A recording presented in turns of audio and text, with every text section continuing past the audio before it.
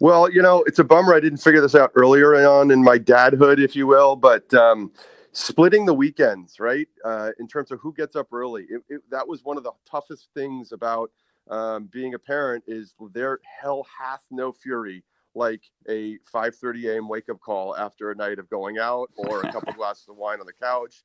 And we figured out, I don't know, probably a little too far into our second child that let's split the weekend. So Saturday morning, my wife sleeps in, and I get up at first crack whenever they start rustling, and close the door and make sure we're quiet. Maybe even take them out for breakfast. And so she gets that morning, and then I get the next one. And man, is it a godsend!